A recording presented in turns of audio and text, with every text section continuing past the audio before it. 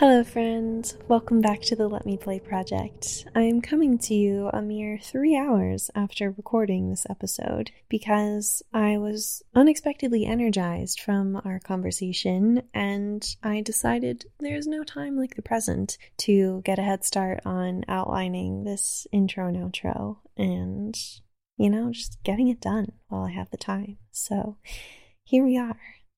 I've been doing some thinking, and I've realized that I've gotten to ride a lot of vehicles so far this year. I have my car, of course, which is a staple classic in the Atlanta traffic. I've also gotten to ride the MARTA when I went to the OWL Parade, which was a lot of fun. I, of course, have my bike, and I just got my motorcycle license, and I did get to actually ride some roller coasters too, which I wasn't expecting. But the vehicle I've been in the most for the past month and a half or so has actually been the back seat of the struggle bus. And it's been a bumpy ride, I'm not gonna lie. There's one half of me that really likes this bus because there's no seatbelts and it's fun and exciting, and I'm so enlivened and fulfilled by the things that I'm doing and getting to see and the path that it's taking me on and everything. But on the other end, it's not stable at all, and we hit a lot of potholes. The potholes and the roadblocks that I'm coming across now have, I guess, all been financially related in some regard, but a lot of them have been opportunities that have come so incredibly close to working out, but just haven't. And they weren't anything that I was necessarily attached to or really distraught by them not working out. It's just when you think that there's money coming in and then, oops, there's actually not. That can be a little bit stressful when your bank account is steadily declining. So I feel like I've been walking this sort of metaphysical tightrope along with being in this struggle bus, and it's been giving me an increasing amount of anxiety in this past month and a half or so. If I really lean into that, then it really puts a damper on my day and doesn't make me feel motivated to do any of the things that I'm really using this time for. And if I don't use the time well, then it's sort of a negative feedback loop into just me not doing anything and then having apathy and then self-sabotage and then all this blah that I don't like. So even though I knew that I was going to be in this sort of pattern of falling slowly again financially, I've really been trying to have a chess-like strategy on how I deal with these feelings, because on one end they're really tough and I do need to pay attention to them because they're actual struggles and they are actual issues that could have real repercussions if I don't deal with them and plan accordingly. But on the other, I do have so much that I'm grateful for and really love and cherish that I need to put more energy into so that I can keep. So instead of wallowing about and getting into that negative feedback loop, I decided to go with my second sort of chess-like strategy and distract myself with the people that I have physically around me to make me recognize how grateful I am for their presence in my life, and also encourage myself to live more in the moment, which I do have a hard time doing sometimes. So I've gotten to see a lot of people actually this past couple of weeks. I've done a lot of things with a lot of people, which I'm very grateful for. But the person I felt that I most needed to talk to, and that I was also a little bit scared to talk to, was my buddy Dan. Dan is a new friend, and I met him exactly the way I needed to at exactly the right time. He was on Harold and the Purple Crayon. He was the first person that I met and was also my first friend on the shoot. And unknown to him, he also had the unique privilege, I guess, of being the first new person to see and experience and work with myself in a way that I felt was truly authentic. The first day we met was a makeup and hair test day, and production hadn't started yet, really, so it was a skeleton crew. It was just the hair and makeup team and myself as the photo double and Dan as the production representative, so he was sort of playing both production assistant and assistant director that day, receiving everyone and making sure everyone was taken care of, and he was my point of contact that day, giving me directions and telling me where to go and signing me in and out and all of that. And I knew instantly that I was going to be his friend and that we were going to be friends for the rest of the show, even though at that point I'd only been booked for one day. And I could tell also that he just really cared a lot about what he was doing. He was very professional and he was very passionate. There was also something about him that I couldn't quite understand, but I was really interested and compelled by. And it wasn't his fancy shirts, and it wasn't his making friends with everybody, calling everybody buddy and everything. And it wasn't until after we wrapped that I realized he both has a presence about him because of the way he carries himself on set, but he also is very present with people. And I think that what I was interested in was his ability to just be and receive and respond. Because presence for me, I thought that I understood, but I have recently realized this year just the amount of presence that I lack or have lacked.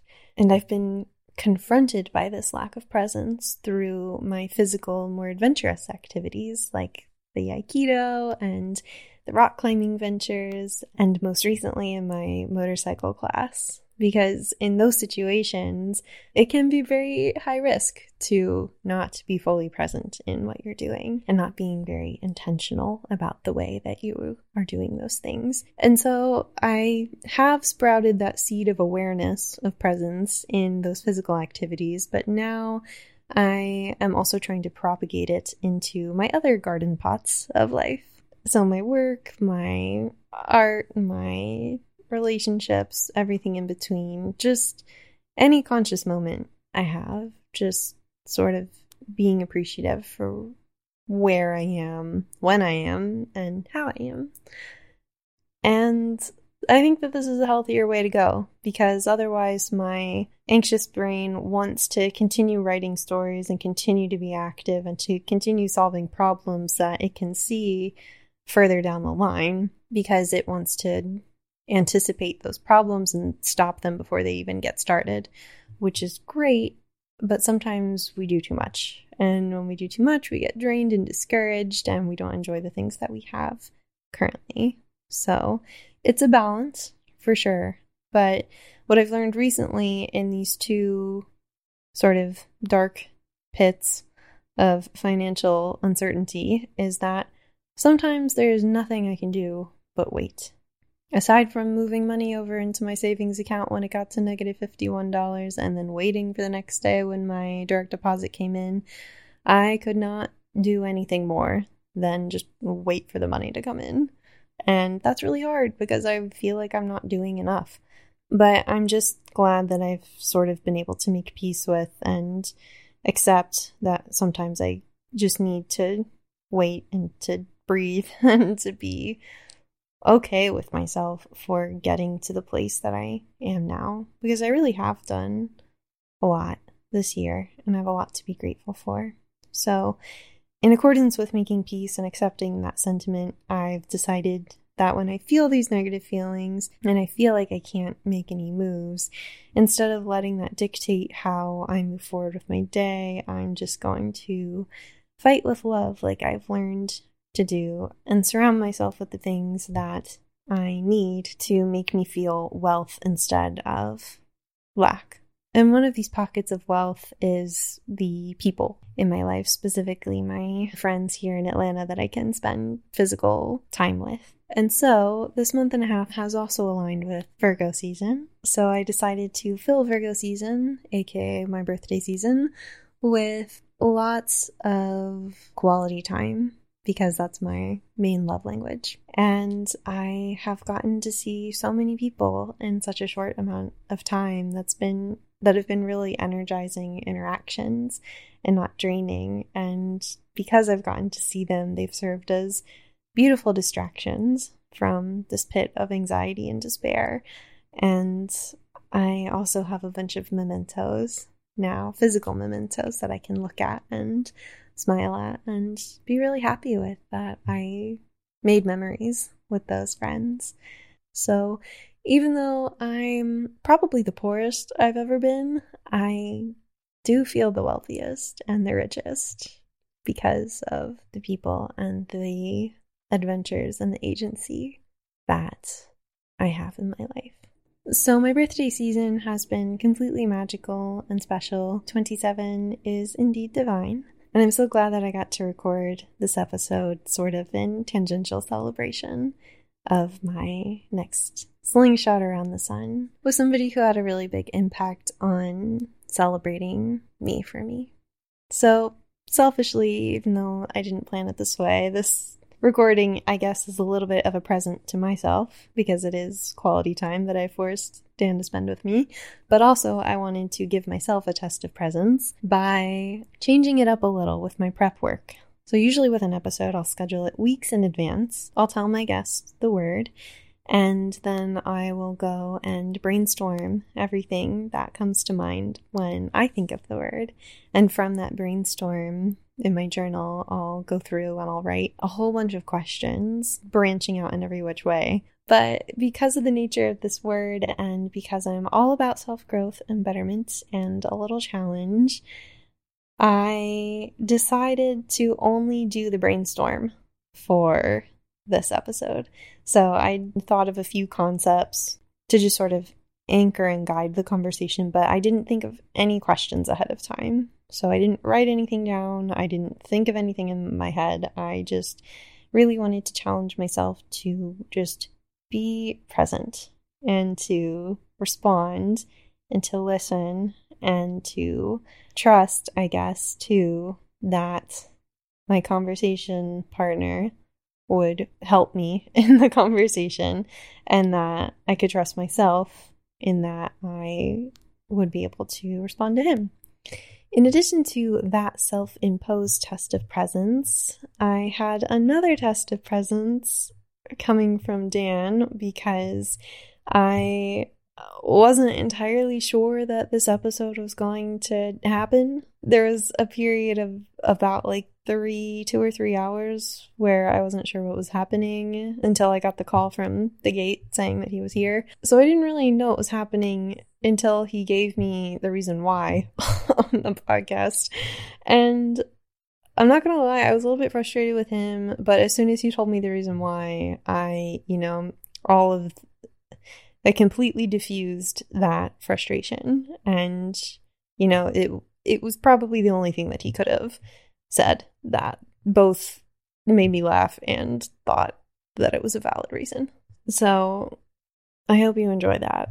Now, I will say before we jump in that this version of Dan is not professional Dan that I met on day one. This is sort of like buddy Dan. So not completely unhinged, but definitely not super professional, sort of towing that line. He does have a bit of a potty mouth, so if you're someone who's a bit sensitive to language, perhaps this episode might not be super palatable to you.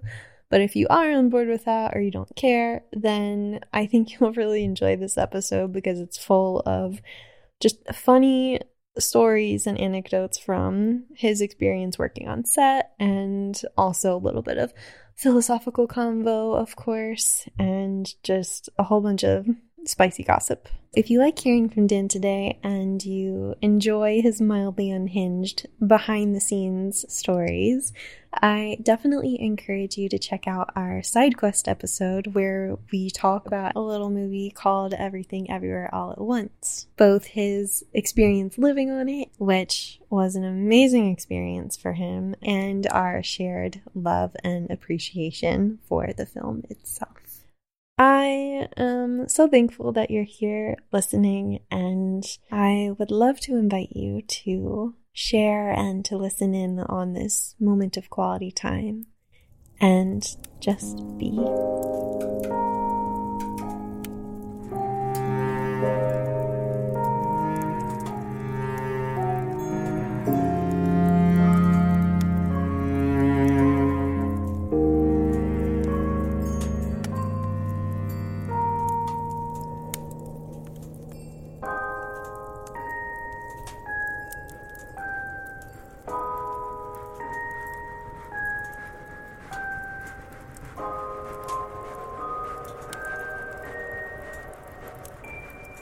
Hey, friend. Hey, friend. How's it going? It's great.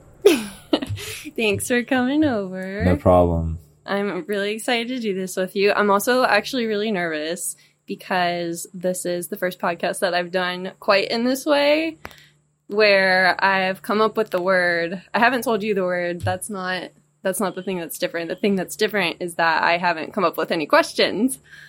But I think it's going to be a test of the word itself.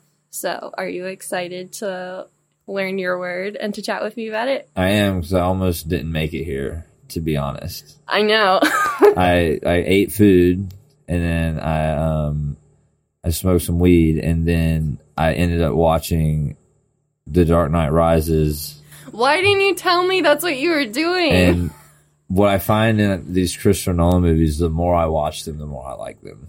And I was like, I used to think The Dark Knight Rises wasn't that good. Yeah. And then I started I was just really into it. And I was like, this is good. I was like that. So I had to rip myself away from it. Oh, well, honestly, that's the best. That's the best delayed response because I am such a fan of those movies so much. So it's valid. Give you a pass on that.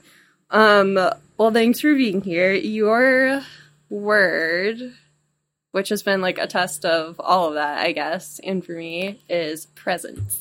Presence? Yes. Not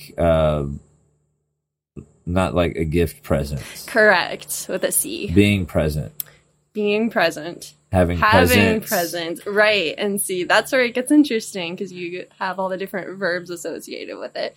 But I wanted to talk with you about it because I haven't known you for all that long, but in the time that we worked together, I noticed that you were just really good at being with people and also having a presence on set and everything. And also you're just really chilling in the moment. So anyway, I'm really actually struggling with being present. So right. I was like, I need to learn from somebody who's good at it. So I picked you. As far as the work aspect of it, being present and present-minded, it kind of starts, it's kind of how you were raised, in a sense. I just always remembered having, being very aware of my surroundings, no matter, what they were. And I get, and when it's good, you get lost in those moments, and that's all great and honky-dory. And then, obviously, if something doesn't feel right, something's off, the energy, all that, the vibes, you have to adjust, adapt. And what I learned in the industry, the film industry, people I worked with, and I'm sure there's terms other places, but I was you got to be able to read a room.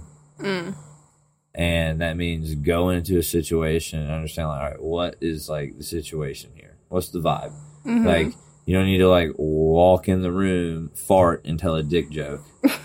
And be that guy. Right. Or be too loud, or be you always want to match your surrounding. And the art of it is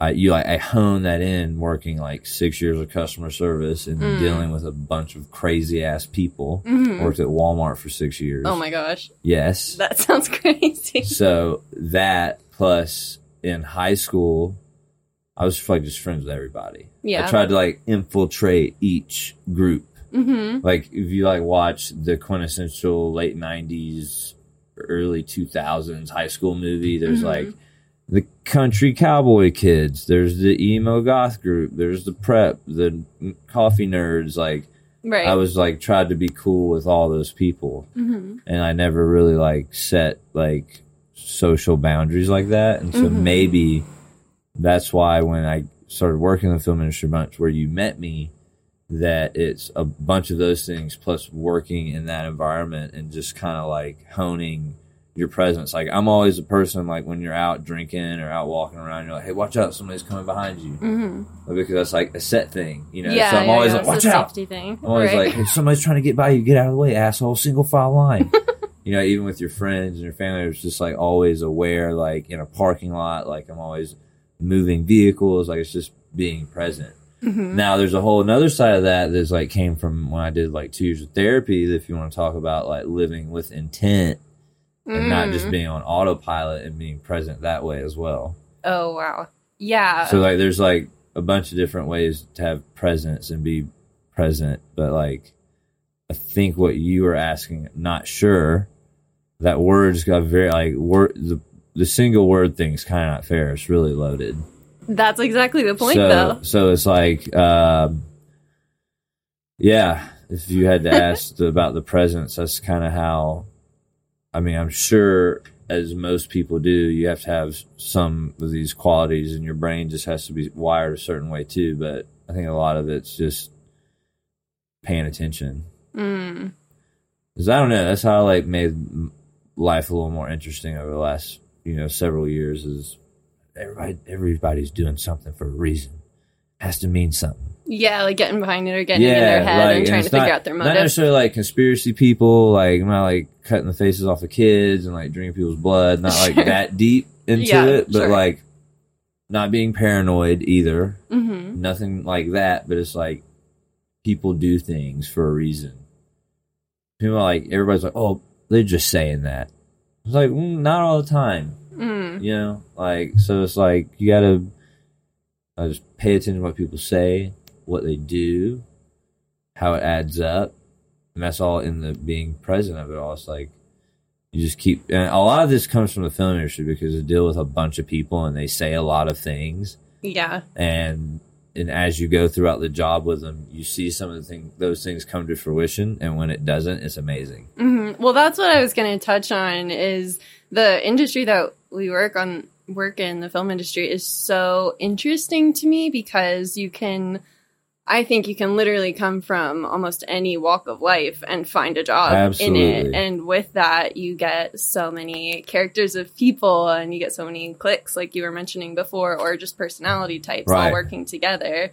And somebody, especially in your position, like an AD or anybody who's sort of like wrangling the set together, it probably would be advantageous for a person like you or them to like be able to read those personalities, I would think. Yeah, I mean, but I kind of, in any level of like production, whether it's a live event, a sporting event, say live event again, but like a concert specifically, or even like Cirque du Soleil, right, or Comic-Con, all these big events, it's almost the same beast. I did Outside Lands for a couple of years in San Francisco. I've worked it's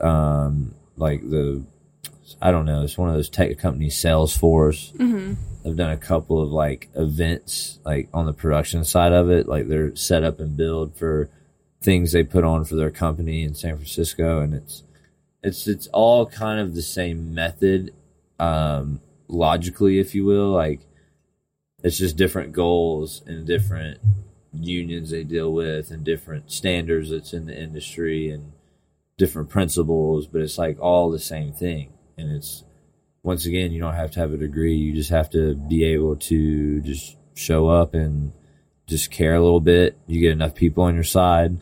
You know how to use everybody to your advantage, not to sound, like sadistic and like use people. You try and be friends with everybody. Well, you want to just, it's like, because it's at a certain level, you become like the voice of reason, Yeah. and the leader figure. Well, you want to be the person that people want to go to with their problems. You gotta you gotta have the mental capacity to deal with a lot of like dumb stuff.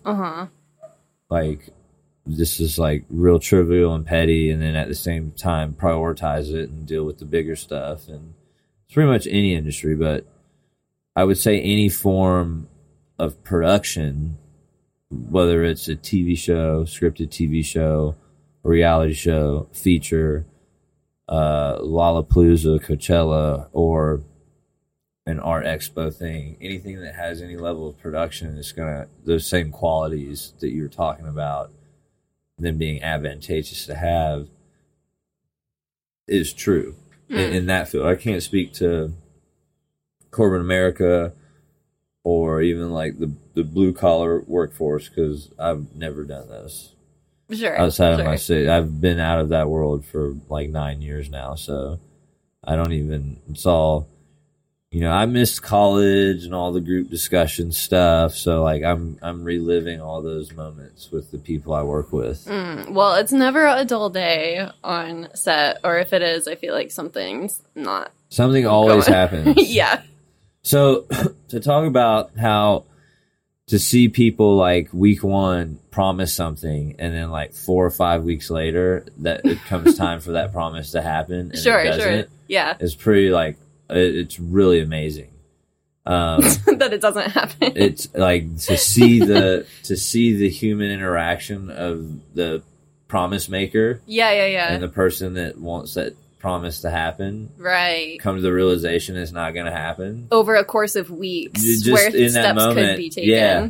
So on a little movie called Sorry to Bother You from 2018 that I worked on. You worked on that? It was all shot in Oakland. Oh, cool. And if you remember the main character, Cash, he had the really shitty car with the windshield wipers they had to pull. Well, I think they only had like 2 of those cars. Oh. And one of them was never supposed to run. It was just one that would be pulled on the process trailer. But at week 1, I think the one that was supposed to run was like having issues, and we weren't doing driving shots yet, so it was like okay. But I remember the first AD who was first AD. Sure, yeah, that's a personality type. Was talking to the director's assistant, this kid named Michael, and he hadn't really worked on stuff. He might have done some college. I don't know. I had been entrenched in like the Bay Area film by like 3.5 years at this point, working all the time. And this lower budget movie, I was like, yeah, I can handle this. This is no problem. And so, but I saw this kid, and I was like, he doesn't understand how this works. Like, it's just, this is a bigger thing. A lot of like things that you say you can do, you have to do them, because the director's just a lot of time is just taking information and making sure like it gets to this person gets this and this person gets that, and anything that somebody needs to tell the director, if he's not there, that person can relay the note. Right. Really, just simple stuff like that. It's just like you need to make sure it happens. So remember, Brian, first AD, looks at Michael and goes, hey, X amount of weeks from now, this car has to run. Right. Like, way ahead of time. This car has to run. Like, we're doing all these driving shots, blah, blah, blah. And remember, Michael was like, okay. And Brian was like, no, I just want you to understand, like, it has to happen. So, the last week of shooting, all the driving shots come up, and the car doesn't run.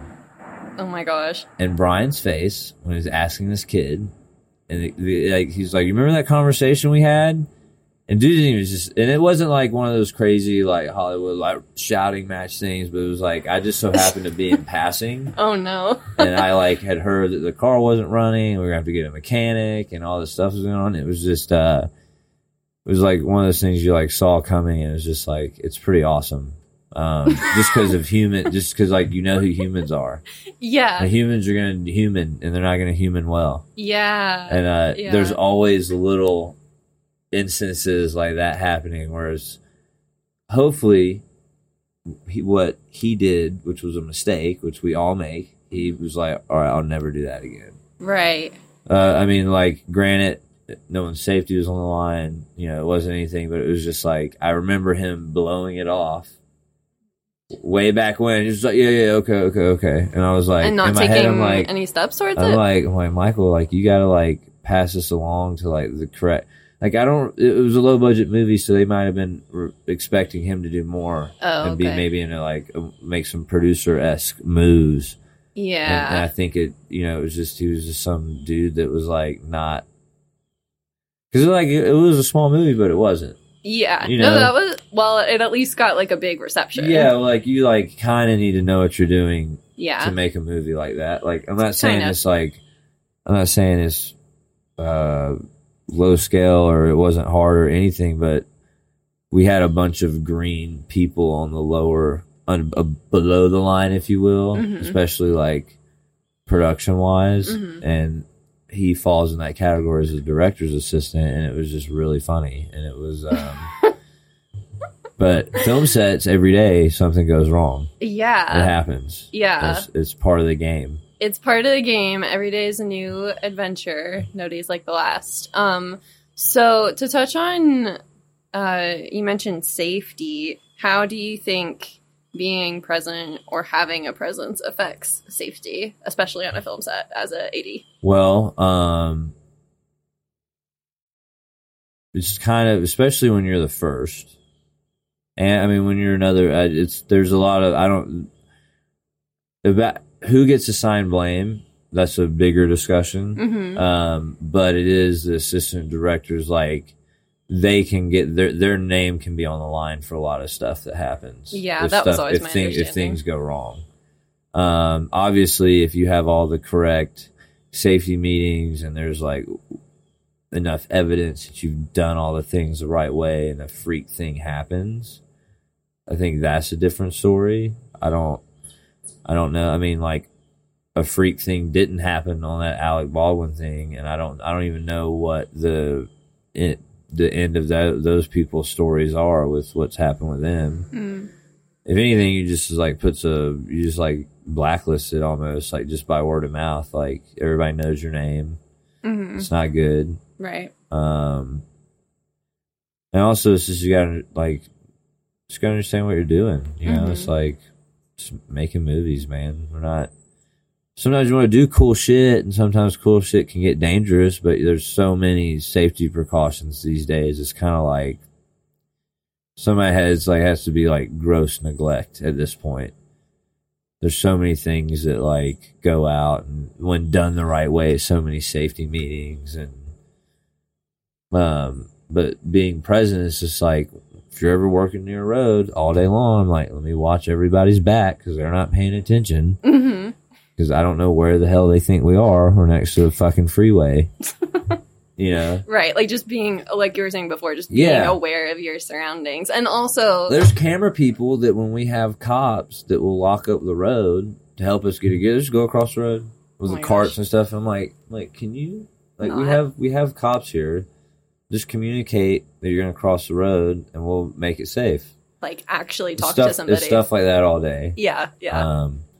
But it's that's like kind of if you're taught the right way, that's kind of like one of those day one things that gets ingrained in you, that you know, if you like look at the day's work, like, okay, we gotta pay attention today. A lot of moving parts, a lot of moving locations. There's a lot of different, specialty equipment and this big crew, more people, especially when you got more background. Like, it's just, you gotta always be, what's going on over there? What's going on over there? Who's doing what? Why are they over there? Why are they going here?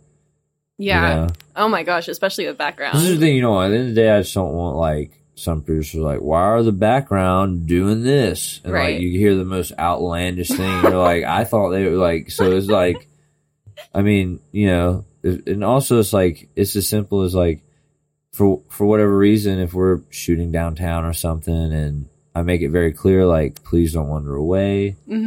Just for my own fact, in case someone does leave while they're with us and something bad happens, you can be like, hey, that they did that on their own volition. You know, Mm-hmm. they were, you know, it's like if you go out to the parks and stuff, it's especially in LA where there's a lot of venomous snakes and a lot of Oh, right. yeah, it's like no roaming around. Like don't just wander And around. like mountain lions and stuff yeah, too, like right? I just don't want to just stay here. But people do it all the time. Yeah. They tell them one thing, they just do it.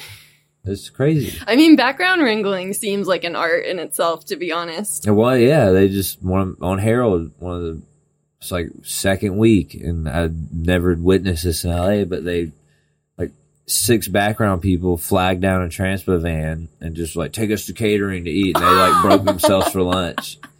And I was like, That's your favorite. yeah, I was like, that's new. Never seen that one before. Check that off the But like, list. it's just like at the end of the day, like it doesn't matter. It's just like there's a system. Yeah, For yeah. It's like the film business. Like there's a reason you do things. Yeah. And it's just protocol. And I was not like mad at them. I was just like, what are you doing? Like, it's not how this works. Like all the other background is still working. It's not lunch yet. Right. It's not They your like lunch. broke. They like they were like eating when Transpo was eating. I was just Oh my like, gosh. I was like, it's just film industry is this weird thing. It's like they feed you. It's like they pay for your parking Uh-huh. at the crew parking. They feed you. Right. And they have snacks on set all day. Mm-hmm. But like, there's just all these little ancillary rules. Like, yeah, we do this at this time, we do this now, and like we break together, and like, you know, it's like just call your own shots. Like at any other job, do you just go, oh, it's my lunchtime, clock Yeah, out? only clock out and go. I mean, some places, sure, I'm sure there's some, you know, but like most of these 9 to 5s, like your lunch is pretty standard, pretty planned when it is, but those are all like very, very small things. Mm. They're very like stupid, just like petty things. Those aren't like there's more crazier things happen like logistically and like with availability with actors, and there's some good stuff where it's just like a lot of people producer wise that are paid a lot of money that just it's a lot is on the 80s. Like a lot of key seconds are like producing now, like on the fly, having to do stuff because there's a bunch of new producers. This is how much work there is. So it's kind of it's like there's a lot on the assistant directors, but all the good ones handle it fine, and it's just what we do. Gotta be present. Gotta know everything that's going on. Yeah, it's a really intense and like such an admirable position Days when ahead. it's done well. They're always days ahead. Well, you've got to be. You What's can't next. just show up. It's not like an office job or something where you can sort of just show up and do the work for the day. You have to really plan for it and understand what you're doing. Well, they 'cause want you're you to getting like. everybody else At done. the end of the day, they want you to like. Whether they say it or not, is like you want to make moves that are the best moves, but also like cost-effective moves. Yes, yeah. So Yeah, it's money's like, a big- yeah, you always like, you know, I'm not saying you're in charge of the budget, but like, you are in charge of making the day. Yeah. So it's like, Yeah. oh, you better have good reasons as to why you didn't, or if like, if there were the unforeseen things that are going to happen, did whoever as a group collectively make a good decision to pivot and still make the day? Mm-hmm. You know, like all those things too. Like, Right, a lot of thinking on was your the right feet. decision made? Like, Using resources, You know. responding to external yeah, the circumstances. solutions. You got to have the solutions. You gotta Yeah. stay present and on Yeah, your and have and feet. go, not get, you know, when everybody gets way up, hair on fire, you got to sort of stay, probably. yeah, other side of the down. pillow, cool, calm, and collected. Mm-hmm. Mm-hmm. Because like it shows to other people. Because whether or not the crew will admit it or whoever admit it, the AD department and the set PAs set the example of the set. Mm-hmm. And if that first AD, who is the main voice of reason on the set, and everyone in his department is like losing their mind, the crew will read that and feel that, and it's like they're not in control. Mm. Like Harold, Mm-hmm. we had a really good team, We did. and when I, as a PA or an AD have a really good team and we're all on the same page, I feel like we control the set. Mm-hmm. If it needs to get quiet, it can get quiet. If we need people to move stuff over here, they're going to move stuff over here. We don't have to, we're great about relaying information, communicating. Everybody comes to us with their problems because we have their solutions. And if we don't, we always work well together. Mm-hmm. So that's what you kind of want. You want the crew to, like, when you need something fixed but don't have the expertise, they do it, and vice versa. And it's just like working like econism, whatever you want to call it. You're an operator, like connecting the wires. Yeah, organism is what I was saying. An organism. Okay, that works too. Yeah, and it's just like you all just come together and make it happen. Yeah. And if you like have a crazy ass first AD and a non-existent key second AD, and the second's not that good, and all the PAs are jaded, PAs. I don't know, or green or whatever, green, yeah. And it's like it's not fun. And the set's like, when you're rolling, people always moving around, making noise. Nobody's listening. Listening. Right. Like people don't turn their paperwork on time, and it's just like a bunch of stuff that could. So, yes, you have to be always present. It's a must in the work and life. Mm.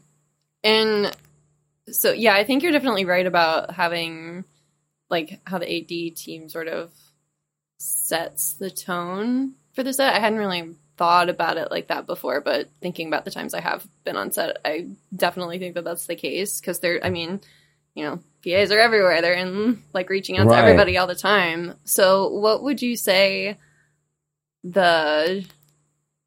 either a set PA or an AD, how should they present themselves to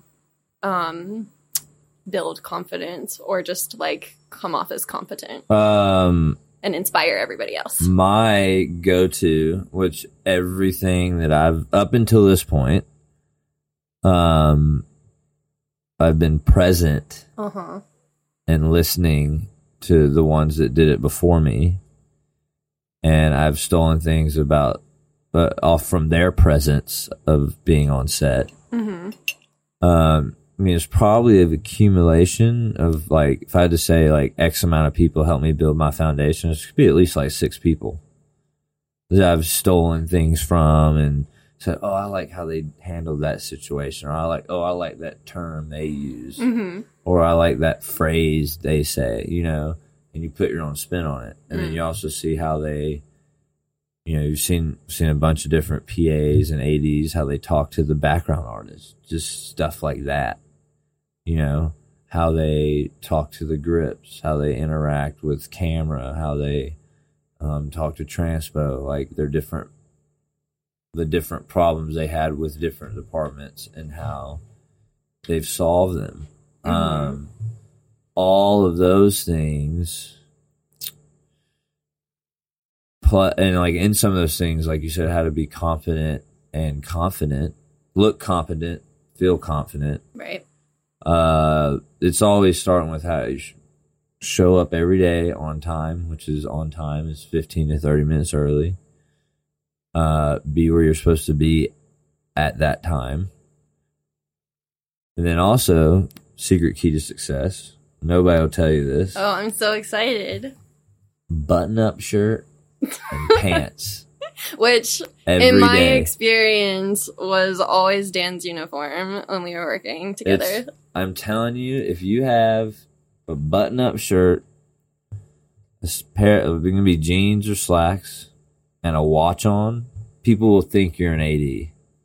Yeah, that is true. I thought you were an AD on Harold for the longest time. Technically, I was an AD at that point. Yeah, but like it's just this transition thing, which is fine. But I was told several years ago, a long time ago, by one of my buddies, like my brother, consider my mentor, he's like, "You look like a damn lumberjack." Which is what you're going for if you're working in film, honestly. Well, I mean, I had just like a Carhartt T-shirt on, like a gray one. Oh, and just okay. Like these like other way. Yeah, they were just like tactical pants, just have a bunch of different pockets and stuff, and I had on some boots. Right, because you want to be functional. And my buddy was like, "Fucking dress the part, dude." The saying "dress for the job you want" is not an understatement. That is true. That is, like, I'm telling you, it's under people. The most simplest things will get you ahead. Because it's like a subconscious thing. Fucking showing up every day and just having a decent attitude and being calm and dressing the part will send you so far. Because everybody's going to want to freak out. Right. I feel there's more high-strung people than more like, okay, that's cool people.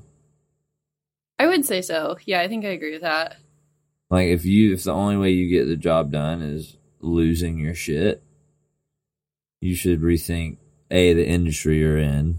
Right. Because I've seen people do the job without yelling, without losing their mind, without being short or condescending or passive aggressive and all that stuff. Mm-hmm. But like to come off as competent and feel confident, you dressing the part goes a long way. Because people are like, oh, people here. Other thing they don't realize is assistant directors, which if you're a set production assistant, that's your direct supervisor. Right. The ADs are like the managers. Yeah. They're in like a managerial role. Right. Like if somebody went up to an electrician or the props dude or props chick or crafty human and was like, yo, somebody sexually harassed me. And they said their name and what happened.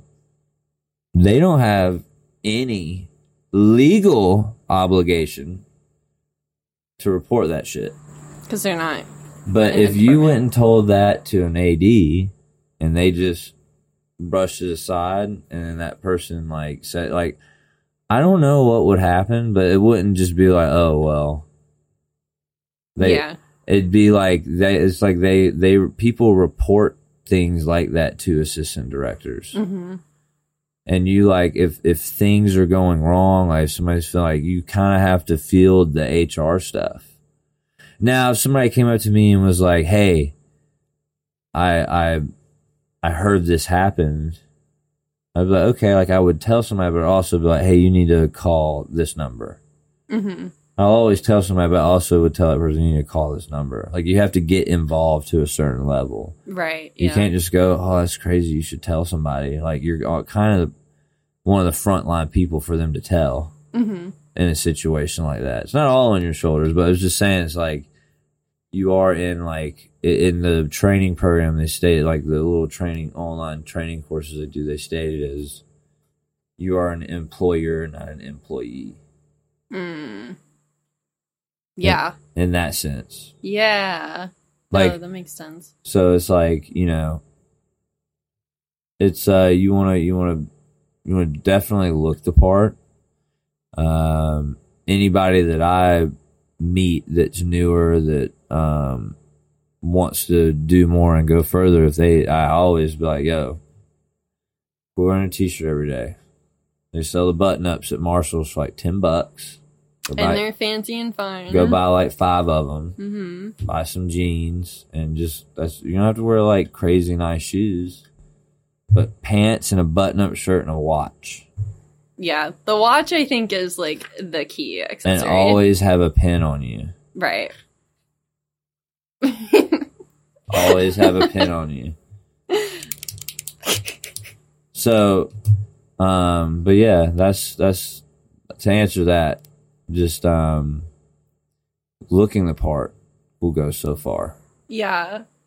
Obviously, you need to back it up, but just it's like when they tell you like your circle around you will affect your reality of people. Oh, the circle of people around you. Yeah. Yeah, like you start to take over or take traits from the people that you surround yourself with. So like if you start like in a sense is like you dressing the part, it's different views of you are gravitating towards you now. Right. So it's like you don't have to give a shit, and you can just wear like gym pants. I see it all the time. People wear gym pants and Crocs on set. Yeah, because it's comfortable. And I just go, I it's just not workwear. Yeah. And I mean, like, obviously, like, there are costumers on set who get all dressed up. And it's like, well, they're costumes. So I'm always like, as you should. Right. Where They're dressing the part in their do way. your thing. Yeah. At the same time, I think it's always be functional. Yeah. Look like you're about to do some work. Mm-hmm. Not like you just, been eating Captain Crunch, smoking weed all day. Right. Yeah. Yeah, and I think that's an interesting point about the accessories too, like dressing the part in terms of clothing, and then having like the functional accessories, be it a pen or a watch I can or spot pockets. different crew members from a mile Oh away. yeah, I'm absolutely. like, that's a grip, that's electrician, Yeah. like, that's crafty, Right. that's a teamster. Right. It's like there's all these like, looks. Most of the set dressers are in shorts and like, cause they move shit all day. You always know the standby painters, you got paint all over them. Right. It's like, that's that dude or lady, Yeah. Whoever. Yeah. You know. There's evidence of their work. On Yeah, them. usually There's like everybody has like the sides or the yeah, call that's what I'm sheets. saying. Yeah. You see somebody with some call sheets and sides sticking out of their back pocket. You're like, that's probably a PA or an AD. Mm-hmm. Not many grips just run around with a call sheet and sides on them. It Right, doesn't right. really affect their days of work. Right. Well, I think all that surface level stuff sort of inspires trust also. What do you mean? Like if you're on set and you're wearing like your uniform. Oh, like they or know who to whatever, go to. They know, yeah, and they feel like you appreciate This your person job. knows what's going on. Well, you know what's going on, but also you are passionate enough about your job to care and to find an answer if you don't. Well, yeah. And So that's- like you'll yeah. get an answer either way. Well, yeah. You don't ever just go, I don't know. Right. So I'm finding out. Right. So anybody who like really looks like their production or their department, I'm going straight to the person who looks most like their And then department. or be really good at bullshitting, and like if I've ever been put on the spot and some shit's going down, and people in the radio are like, "What's going on?" Ah. And people in front of you are a part of it, and everyone's talking, and you're just like to tell the people on the radio that aren't witnessing the madness or that the puzzle you're trying to solve. I usually say something like, "It's all happening." Right. Just like calm them down. Yeah. Looking into it, but it's all happening. So saying like, Yeah. that's a professional way and positive way of saying, I don't know what the fuck is going on, and I'm frantically trying to figure it out. Yeah. You just go, looking into it right now. We'll get your answer shortly, but don't worry, it's all happening. Right. That's like, it was like a big blanketed term for like, shit may or may not be fucked up, but we're fixing it. Yeah. Things are in motion. We're Yeah. like trying to sort it out. Yeah. If you ever can't find anyone or you don't know where they're at, I'm like, oh, let me get a hook in them. Right. You just have to always make it sound like it's happening. Because it is. A lot of times it just already has, slowly. and it is, but then there's Yeah. other times where it's just little ancillary things don't happen, and it backs you up just a little bit. Like, they came back from the bathroom a hair second late, so sorry, they're putting back in their eccentric whatever costume it is. Yeah. We're ready to roll, losing the light. Okay, so here's the play-by-play, putting on the socks, Yeah. putting on the belt. Yeah. Like, and you're just like, will it time out? And it's like all just silly stuff when Right. you start to talk about it. Well, because a lot of the time The there's people aren't silly though. the people. Oh, like the people. All the people in the crew like are they're very talented. individual. Yeah, and that's the thing too. Like every individual person is going through like their internal arc for the day, Yeah. and so different things are really It's important. its own theater. It's just this whole like, I mean, it's just silly stuff. Like one night on season 3 of For All Mankind, I remember this. This was fucking funny. Oh, I'm so ready. And it's like you have to be there for these things because the whole day happening really just like sets it up. That was the carnival. And being in yeah. the heat and being in the sun, and how when we got there the first day it was a complete shit show, and the fucking first didn't show up for like an hour, and all the gear was in the wrong spot. We had to like move it right away, but we couldn't get an answer because the adults in charge that planned today wouldn't answer. That's always fun. And me and the second were there like an hour early going, okay, this is going to be a great day. So then you fast forward like 13 hours later. And Now, mind you, in this day, the actor lived close to the neighborhood. She's like, I want to go home for lunch. And that's like, you letting an actor like leave is like, well, can you get him back? Yeah, that's so. But I knew this person like well enough. Like we had a good rapport. I had the phone number. She was like adamant. I promise. It's only like 3-minute drive away. At first was like, yep, that's cool. Just make sure she comes back. Right. Not that it doesn't, but you go happen. You start living life. It's like we're back in. It's all about time. Mm-hmm. So like, yeah, we trust everybody, but the time. So it's like dealing with that all day. So then, fast forward, we do road closures. Mm-hmm. I'm at the end of our road, standing on one of the orange and white barricade foldable A-frame signs. I'm like leaning on it, tired, ready to go home. I'm collecting dailies. So I collect daily timesheets from everybody. Mm-hmm. I was one of the last people on set.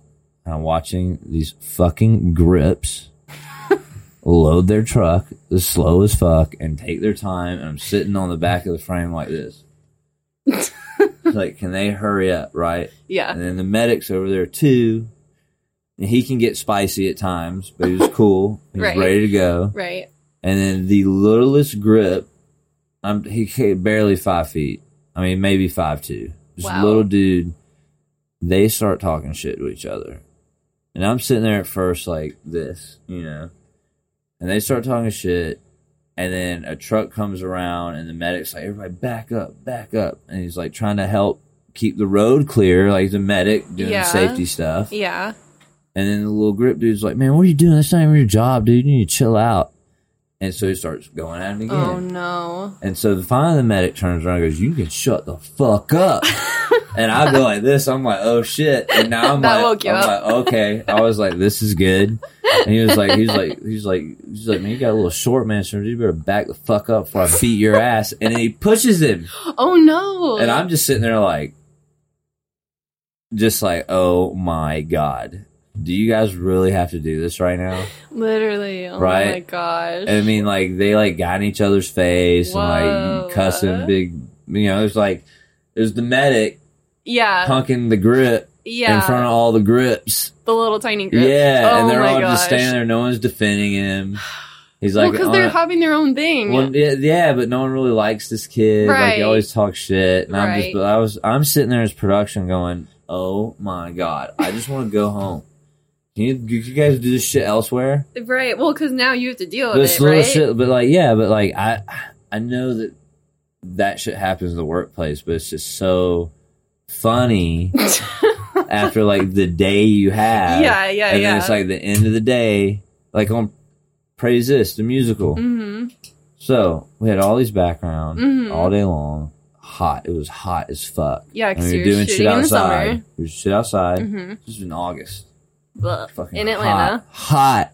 The worst. We were actually doing really good with the background about putting them in the inside. Like, we'd bring them out, set them real quick, and then send them back in while we set up. Oh, that's good. So they weren't like tense? We did not make them. Oh my gosh, we were we had a ton of PAs passing out water. I was like actually really proud of how our team handled the heat with the background. Yeah. But one of the days they booked this lady, and she was a little heavier set lady, but had curves. She was like a hot mama trying to look cute. She had this big ass tattoo. She was a little more fair skinned, light skinned black lady. So you could see her tattoos really well. She had a big ass tattoo. And I saw her in the morning, right? Center set. And mind you, all day, background try to individualize shit and make teeny problems everybody's problem. Oh, of course. It's part of being background. I'm not rude, but if you come up to me and you're being rude and short and real petty, I'd brush it off professionally. You have a great ability to match their energy. You. Yeah, and I match how I'm approached. Yes. I'm like, I'm very accommodating for everybody. You are. You just have to tell me. So this lady, I don't remember what I'm about. There's a 2-part to her story. Okay. Which I'm getting to. Uh-huh. Hot fucking day, all day long. Right. This lady, I saw her in the morning when she came out to set. I was putting her on set. I was about to set her. And then all I could see was the shitty cover-up on her tattoo. It was one of the worst cover-up jobs I've ever seen. Like, you would see it on camera and would think that she had some, like, skin condition. Oh, interesting. It was bad. It was distracting for camera. Yeah. And so, like, I was like, oh, I gotta move you. She's like, why? I was like, well, they just messed up your tattoo cover. And she kind of, like, took it, like, I could tell she was like, oh, well, that's what they did. And I'm sitting here going, I know that's what they did. So this is what we're doing Yeah, to I'm fix like, it. I know they miss not your tattoo or you as a person. It's this blot of, like, cover on your arm. Yeah, I could see from 50 yards away. Right. And I didn't tell her any of this, like, that detail. I was like, it's the Just going tattoo. on It's your not head. you. You know what I mean? Right. And so there was, like, other 2 times where she was like, well, I can go up here. And I was like, no, it's your tattoo. You got to stay in the back. Mm-hmm. So I think she got, like, butt hurt. Well, yeah, because she's there as background, like, Listen trying to be to seen. this. Okay. So the day goes on. Of course it does. And at the end of the day, we get a call over the radio. And it's something like this. A background's car just got hit in crew parking. What will happen? It was a homeless dude driving an old school bus with T-shirts for windows. Yeah, like T-shirts in the window. Yeah. And he was like rogue driving through our parking lot. And he smashed this lady's Land Rover. Oh my gosh. Same lady that tattoo arm lady. No. So I go out there. And I've stayed late. Here's the L&D form. While she filled it out, I turn in the office, did all these things. The next day, the producer pulls me aside and starts telling me about a complaint about me that some background artist had. Wonder who that was. Yeah. And it was Homegirl, Yeah. who, it was like this scathing email, but was more about the casting company. Oh, okay. But decided through me that I was rude and I wouldn't give her any snacks. Oh, so you withheld snacks. But you she withheld wrote Crafty this from her. shit after I was like, hey, here's your L&D form that sucks. I was standing there like, I'm off the clock. I'm like, I was going home at this point, but I was like, I'm on my way to crew parking. I'll take this L&D form and I'll turn it back into the office. Hopefully production might help her out. Yeah, right. And then the next day she wrote that shit. And then I find out that she got kicked off of that set that she was on the next day that she like wrote that shit from. Whoa. So this lady was like real crazy. Yeah. But it was like yeah. one of those things, like at the end of the day, here we go again. Crazy background lady. Got her car hit. I'm having to wait for her. Right. And then the next day she fucking toasts me in an email. Of course. Well, Yeah. I mean, that's kind of how it goes. Were you at the Coda building on Harold by Georgia Tech Library? No, I didn't get to go that day. So that day wasn't even over. Another background artist, this guy, early as fuck in the morning, like of our day, he calls me because where we had background crew parking was a parking garage. My van won't fit. I could have been like, sorry, I guess I don't know what to tell you to do. If you have to find your own parking, pay for it. Oh, like he couldn't get into It would not fit. yeah. And I mind you, I'm on location dealing with a bunch of other things. Right. With like making sure holding set up where my additional PAs are, they're helping me. Making sure we have it set up to get background from the under the street parking garage, up top, down a block and a half over the Georgia Tech Library, make sure they can make it upstairs. We're checking. It's like, Yeah, you're a lot's constantly going on. I'm on the juggling. phone with this one guy. Of course. One dude that's like, my car won't fit in the garage. So I say, all right, bro, I got you. Hold on one second. Bleepity bleep on the phone. I text him the base camp parking address Oh, wow. and say, go here. And then I coordinate a van to Whoa. bring him to me. No, that's a big deal. People don't understand, but you don't 'Cause just like we're, have like- a van for Yeah, yourself. because we're like at like base camp's like a couple of minutes right away. Yeah. At somewhere else. Yeah. It's the Yerba Center off of Ponce, Uh-huh. that church Mhm. where they do it at. We were there a couple of times with Harold, and so this guy shows up, and throughout the day we're in like, it's supposed to be like a downtown like financial like little like district area where they have like, you know, there's like outside seating for people to eat, and there's a couple of like vendor stands. It's like the scene. And we had like a couple extra vendor stands, so they were like, yo, just make a few extra vendors out of some of the patrons from the Yeah. ND background, which Right. is like, here's an apron, you're a vendor now. Mm-hmm.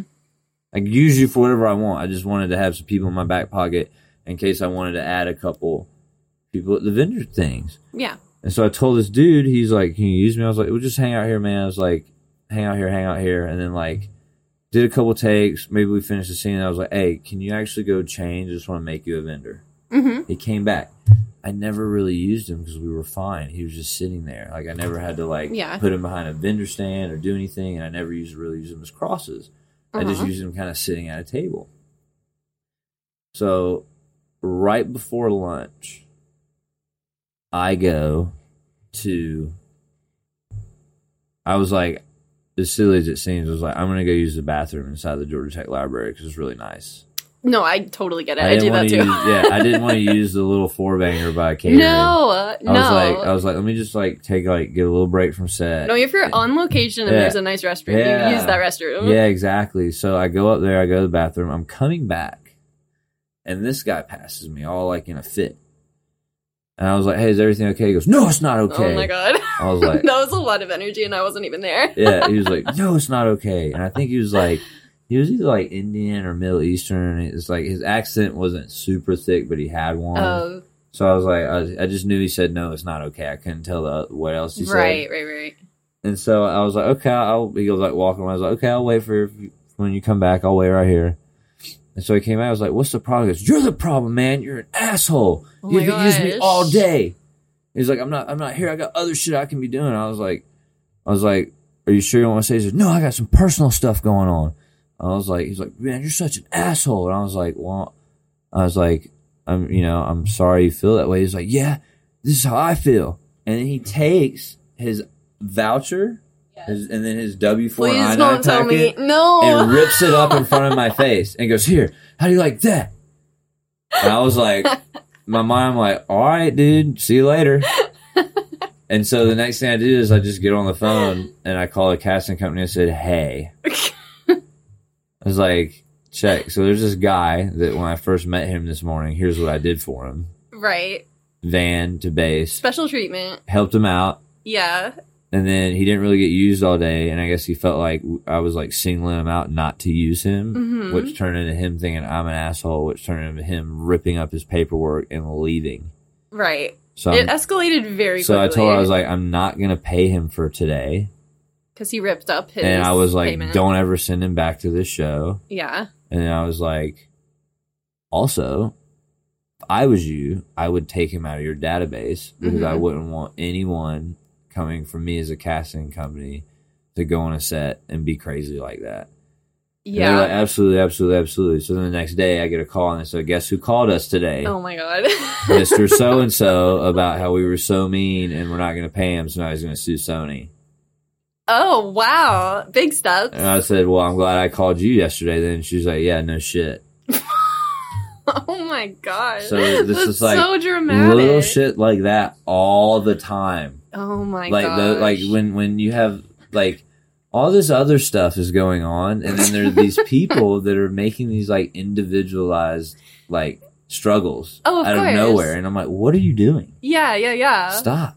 Well, yeah. Well, that goes back to what you were saying Just go before. Do Uber Eats or something. Like, why do you have to come here? Right. True. No, literally nobody has to be on this film set. Like, you do not have to be here. It's not even that fun. It really isn't. Sometimes you get really cool groups of people. Yeah. You're doing cool scenes. You're having fun. On the big call days, on Harold. On the big call days. Yeah. Is when all the crazies come out. Oh, for sure. On one of the overnights, which was part... I felt like we had a background person about to literally fight us because of their out time. So this is after like an entire day of filming, crazy ass shit in Woodruff Park. All the rats. My mind, I'm trying to like count and do numbers. Yeah. With the vouchers and go through them and separate them. And this guy at 5:45 in the morning starts arguing about his time card. I'm like, dude. And then he starts squaring up and chesting up and getting all aggressive. And I'm like, then I go out of like math mode to like being present. Like, all right, do I need to like get security over here? Do I need a cop? Like, well, because now you're problem solving because it's a safety thing. Yeah, now I'm like, this guy's getting really aggressive. Yeah. Like really quick.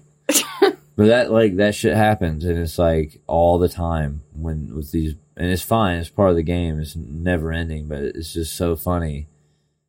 So I used to journal every day after work. Oh, you did? Yeah. Do you still do it? No, I fell off, but No, you need to get back to it. Well, there's one day I remember it was a crazy ass day in LA, and I remember the journal entry goes, "I never realized how much I hated working at CB Radford until today." That was how I started the journal entry. That's excellent. Yeah. Oh my gosh. Well, how important is in all of these different altercations or special events is objectivity in them, like staying objective about everything? Oh, you have to. It's like tactical almost. Yeah. You have to have like the tactical empathy of like making you want. I always want people to know that I hear them and I understand them, but this is the path we're taking. So you want people to like feel like they're seen and heard. I think you always want people to feel seen and heard, you know? And understood. You don't want to... I mean, sometimes at work and in life, it's all going way too fast to do those things properly, and sorry, but anytime you can, I feel like you'd want people to feel heard. Mm-hmm. And at least, like, I heard you and I'm trying to understand you, but this is what has to happen. Mm-hmm. Mm-hmm. So, I mean, you can't take any of it personal. People do. It's wild how much people do.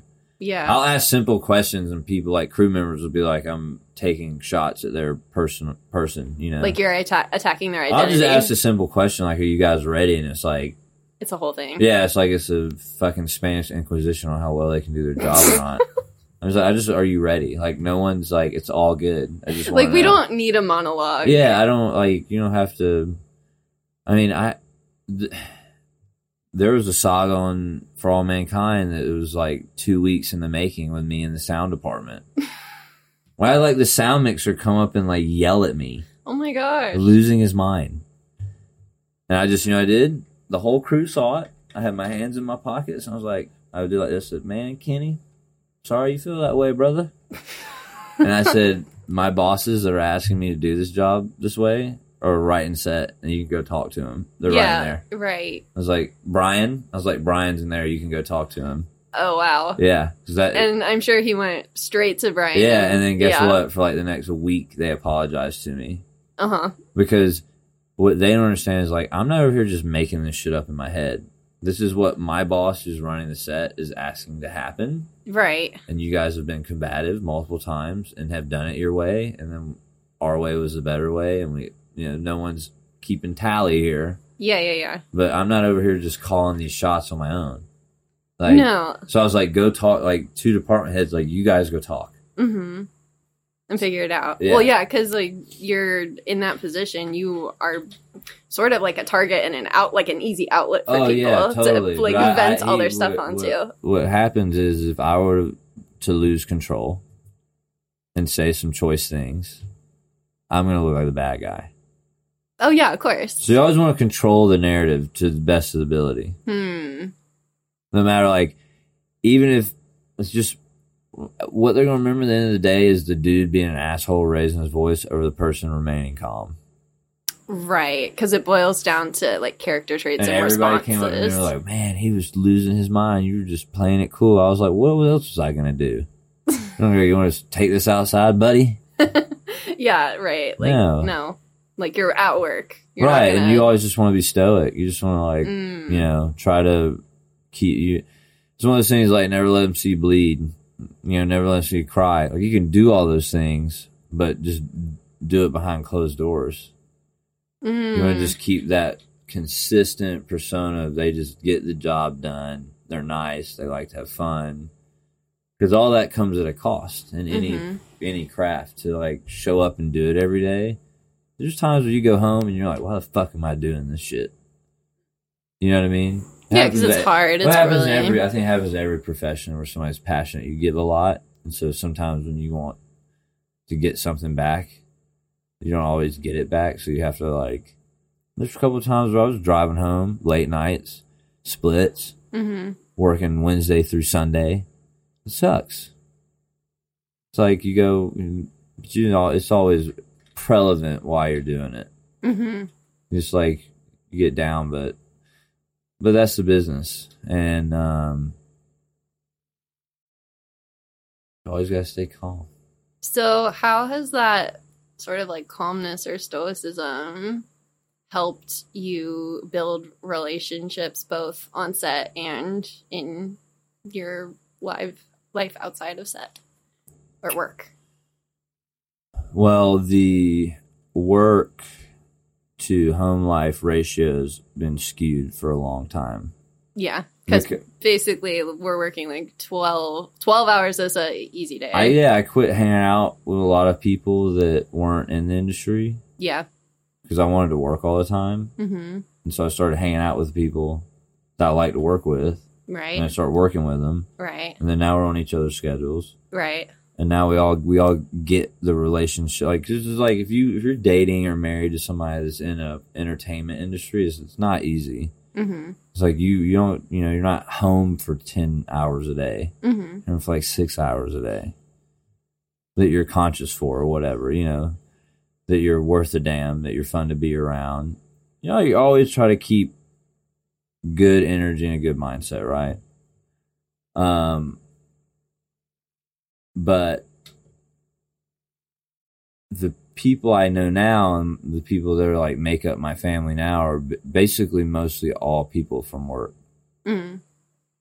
I still have a few friends that I'll see every other, on the weekends and stuff here and there that aren't in the industry, but pretty much of anyone in my life that is of value came from the film industry. Mm. That I know, that I like value as people in my lives. Mm-hmm. Hands down. My family is my family. Value most of them. Sure. And you value it's not that I don't think they don't have any value, but you get what I'm saying. Like the people you're like, we all have people that affect us daily. Right. That you need to like interact with daily to get your fill or whatever you want to call it. And most of the people that I have in my life now that in every aspect that I'm like in cahoots with work wise, or we try to create together artistically, or if it's just the people that I like going out with, it's pretty much all work people. I don't have a ton of friends that aren't from the film industry. Mm-hmm. And I don't think it's not that anyone's saying it's a bad thing. I don't think that's wrong either. But when I've entrenched my life into that now, so the blur between work and life is like, it's real. I work so much that it's just like roller coaster hamster. Yeah. It's like a roller coaster hamster wheel. Oh my gosh. Yeah. You just keep going, and the days and all that stuff just blur together, and months go by really fast, and so that's pretty much my entire existence is based off my existence in relationships exists from people I know at work. I wanted to work all the time, surround myself by those people, and it just hasn't stopped. Mm. Is that energizing for you? What, like meeting to people? I think you're pretty energized by meeting people. You're a pretty sociable person. Yeah. But in like having this reminder of work in everybody that you meet. Or not everybody that you meet, but like the people that are closest to you at the moment. Yeah, what is it now? Like, I guess what I'm asking is, do you feel like fulfilled or energized by the people like that are close to you, like also being part of your like working world? Or are you feeling like there's maybe like a lack? No, I feel it's very rich. Mm-hmm. It was very rich in people.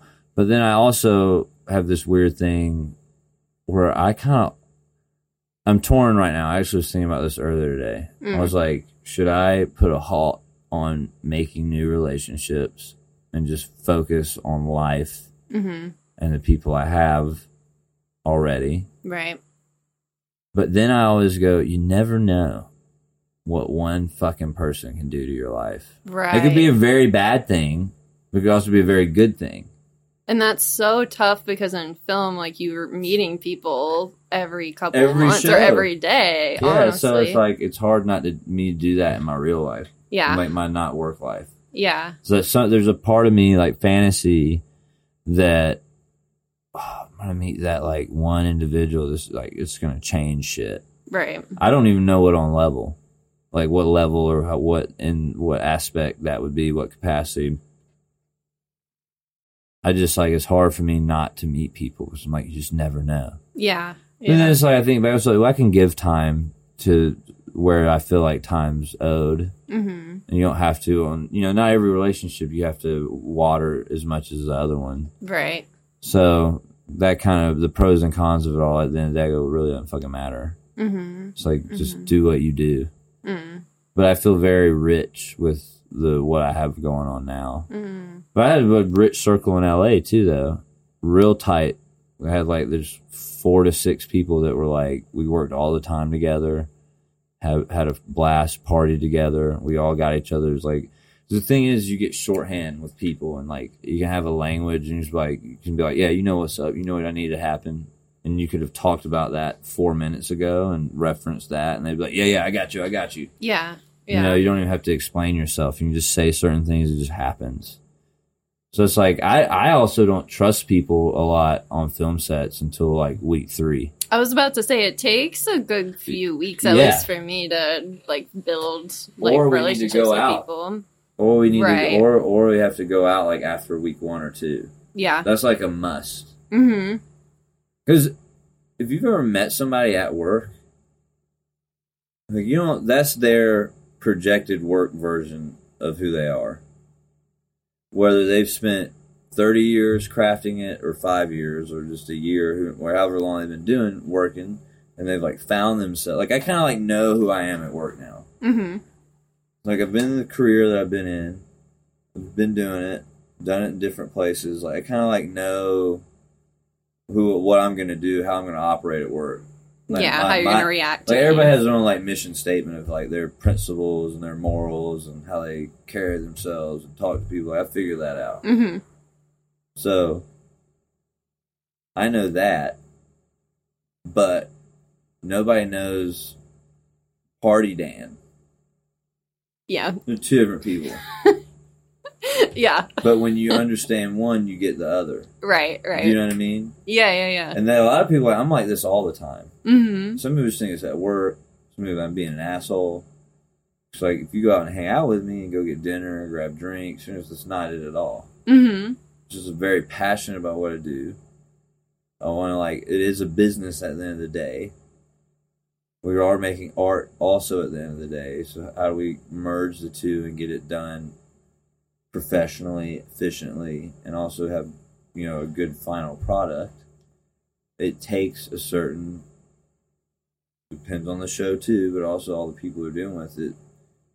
I was going to get somebody that's like, please and thank you. I've been on a show, 300 people, and then I have one background and say, you can at least say thank you. They give you sass. And I'm like, oh, I guess you didn't hear me say it the other 84 times today. Yeah, right. The one time I didn't say it, So it's like, I always try to be, and that's with everybody, crew and background, cast, it's treat everybody the same. I feel like, no. So I'm trying to stay on topic with what you asked me about. What was it? If you felt like there was a lack. Yeah, there is no lack. I'm so glad to hear that. I won't let it be like that. Yeah. Well, it seems like right now you're really focused on sort of like building your security in the film industry and also... Well, in here for sure, in Atlanta. Yeah. I'd start over a little bit. Yeah. So this is fine. I've jumped around so long that I don't have a problem going. Like, there's some people that like to do the same show every day. That can't do the day playing thing. But it's fine. It's like the best way to meet people and get around. Like, it's the best way. So. Well, you also told me one time that almost immediately when you're gonna get along with somebody. Well, it's almost instant. Oh, yeah. What is that? Is it the same thing with everybody? Or, like, how do you know? Let me just clarify. Because it's usually, like, I know right away whether I'll like them. Okay. Do you get what I'm saying? Like, I'll know right away, but I like that person. Yeah, hold on for this motorcycle. That's going to be me in a couple weeks. Nice. Now that I have my license. Better watch out for your wrists. I know. No, I was having a lot of I was struggling a lot with riding it because the throttle. Have you ridden a motorcycle? No, they're dangerous as fuck. Well, anyway, not a fan. Like the throttle. I don't support motorcycles. The throttle was giving me so much trouble because I'm used to this bike, regular bike, where you can just like pull the brake towards you. Right. But with the throttle, you can't pull the throttle towards you and expect it to stop because that's how it goes. Yeah. So I had to stop doing it with my wrist and start doing it with my elbow. Oh, like pinching. Well, like pushing my arm forward instead of rolling my wrist back. Yeah, because you can't roll the throttle back. Right. Yeah. So there were a couple times where I like braked using the clutch, but the throttle was going. So it was really confusing to the point where the instructor had to be like, we need to figure that out. Yeah. But it's okay. I figured it out. No on motorcycles. No, for you. No, I know too many people who have gotten in wrecks. Yeah, they can be pretty dangerous. I mean, like, I understand the chances of everything in life. I get it, but it's just like, I'm not jumping out of a plane, not riding a fucking motorcycle. Yeah.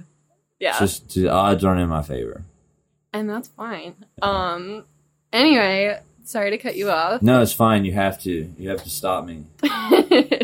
But I do want you to continue with that thought. Which one? The one where you're saying, we were talking about how you know if you're going to like somebody. So I know like instantly if I'm like, I like them, they're cool. I think I'll like them. I just need to like hang out once or twice, and I'm pretty sure we'd be cool. Mm-hmm. I know that feeling. What is that feeling? Well, I'm saying I'm usually pretty spot on about that. Okay. There's like another one when I go hold up.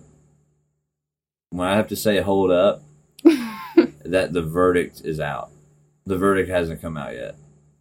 Oh, so it's not, you don't it's like either them. I know I like you, or like we gotta, it's what I'm saying is I don't know that I don't like you. So it's a neutral feeling. Yeah, if I don't green light you, like almost instantly, it's like a holding pattern. Oh, that's interesting. I did that with a guy that's a real good buddy of mine now. I met him on this, you've all seen the master classes. Yeah. So I worked on a masterclass shoot it was the first one Thomas Keller did. Okay. And it's really easy. They just set up like 6 cameras and shoot a dude cooking shit. Right. In a house, all the same direction for 4 days. Mm-hmm. Anyways, first day I met this guy, he was super high energy and like positive, and I was just like, this guy is full of shit. I felt like something was like, I was like, it can't be like this all the time. Like, this is like just so much positive energy and, oh yeah, woo, woo, woo, woo. All this shit. Like he must be hiding something. Yeah, but then after but intently, like 3, 4, 5 days with this guy, and we started, I started going, let me see if this guy's for real. So usually like on a film set, this is a commercial type thing. Usually on a film set that I'm staffed on, I just usually wait 2 to 3 weeks before I make judgment. For just like natural interactions to run their course. If there's a couple people that shine bright, and I go, oh, that's the homie, that's a universal, like we know each other from another life, that's one thing. Mm-hmm. But usually I just go big holding pattern on people. Set the bar low, holding pattern. Mm-hmm. This guy was like an enigma. And so then I started talking to him more, started, shooting shit, talking shop. I was like, oh, this guy's so cool. That was like 4 years ago. I taught this dude every day. And it was wild. I finally went, oh, you're just like that. I was like, that's just you. You can't, you always got to be doing something. You can't not work. Like you have to go, gung ho, super positive, super upbeat. Now, he ended up losing his mind trying to unlock his third eye, but that's a different story. Still a good dude. Yeah. Talk to him all the time. Cherish what relationship we have. Mm-hmm. But that was one of the, That was one of the last times that I like broke the holding pattern. Right. Because I was like, this guy's too much. But usually it's like, I know if I'm going to like you right away. But if I don't know that, it's like, it's just, the true colors take a little bit to come out. Because my saying is, everyone's cool till they're not. That's a pretty good saying. Yeah. Because it's like, at some point, something will happen. Right. Whether it's a genuine mess up, something they did, something will happen, and you just stay present. And I'll remember, I'll be like, oh, I remember this situation, that person said this last week, and now they're going back on what they said this week. Okay. So you notice inconsistencies. Yeah, you got to. Yeah. You got to, I've been doing this for so-and-so amount of years, and then a week later, it's less than what they said the week. Like, right. And like all those little things. Well, because when you're talking to people and you're saying those things, like that's the only thing that you have on them to go off of. So like that becomes their identity in your head. That's what I'm saying. You got to pay attention to what people say, because their stories like don't always add up, and it could be minute, minuscule details, but then you go, oh, this person's a pathological liar. Right. Yeah. Just kind of, have you ever seen the Meet the Parents? I don't think I have. Robert De Niro and Ben Stiller? All right, well, I'm fucking leaving this podcast. No.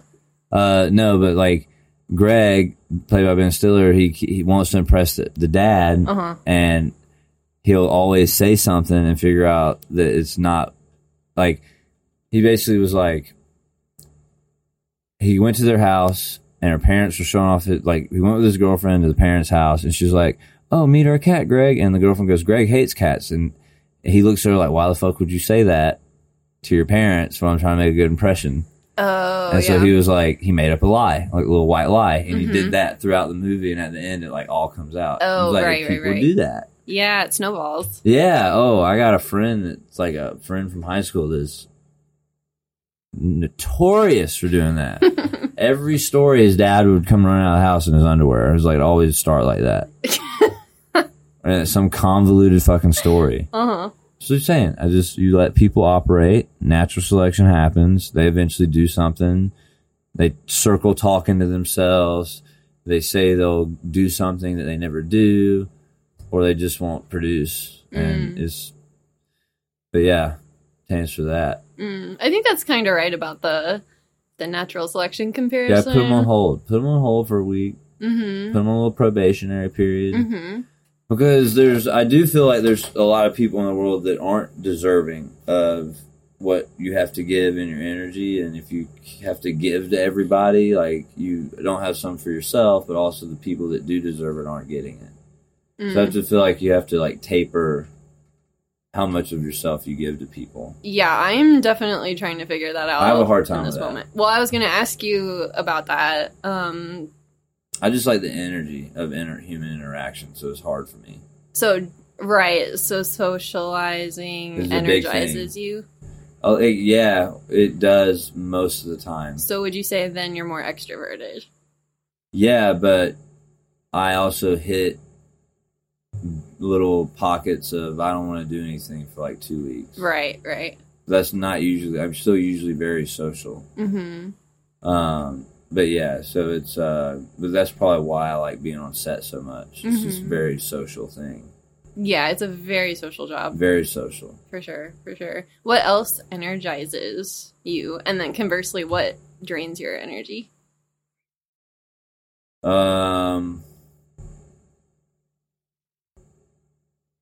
Energizes me. And just kind of like excelling in your career, which it seems very slow moving thing. And I don't feel like I get excited about it when hit checkpoints or cross milestones, but it's more of one of the things that happens over a period of time.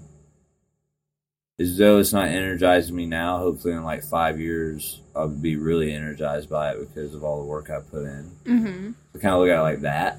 In the moment, things that energize me are like good people, music, and food. The little things. And the little things that are the big things. Really trying to find good people to create with and good spaces to to create with. But energized, it's just, you're always just working. It's like work. And you pass these milestones, and I don't acknowledge them too much because I go, it's part of the process. You do these things, and these things will happen. I'm hoping one day I go, wow, like, did that. Awesome. You know? It's only happened like one or two times where I like took a step back and was like, God damn right I did that shit.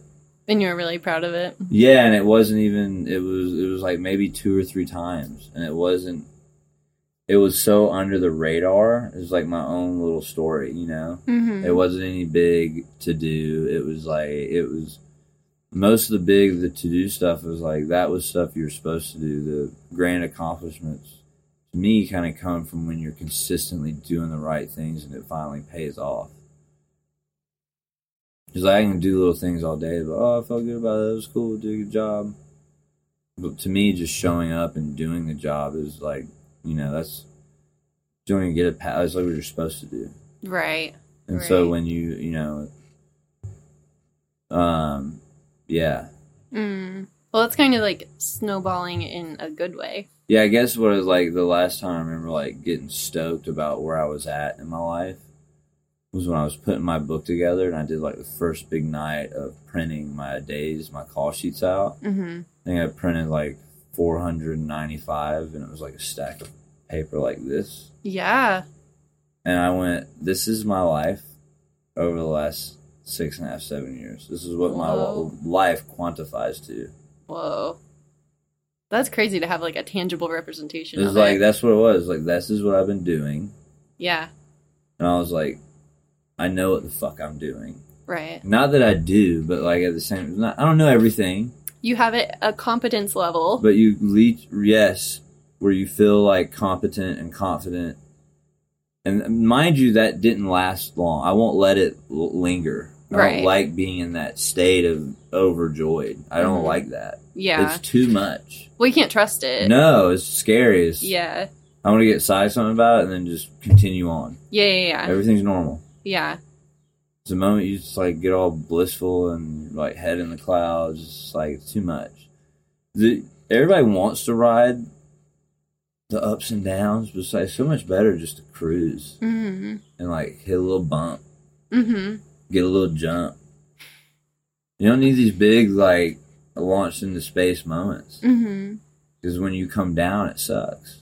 Right. And you're like fiending for it. So I'd much rather just consistently go about, get a little excited here and there. So what happened was started getting calls for AD work. I get excited and the job would go away and I get pissed. Like, the job would like end or it just wouldn't work out. Or Yeah. Like trying to make the jump, you feel like the doors are starting to open. That's in any career trying to level up, you know. And but hopefully where my career is taking me, and like, because right now I don't feel energized. Do you know what I mean? I'm sure if I was getting paychecks every week and like paying off this debt and like saving a ton of money, I might feel a little more energized. If you want to know the shitty fiscal answer of it all, you know, that might help. You know, I think like anytime you can upgrade your space that you inhabit to make it more what you want it, I think your home energy is a big thing too. There's like a lot of stuff I want to do. There's a lot of stuff I want to do and I can't do that I'm in this weird period right now.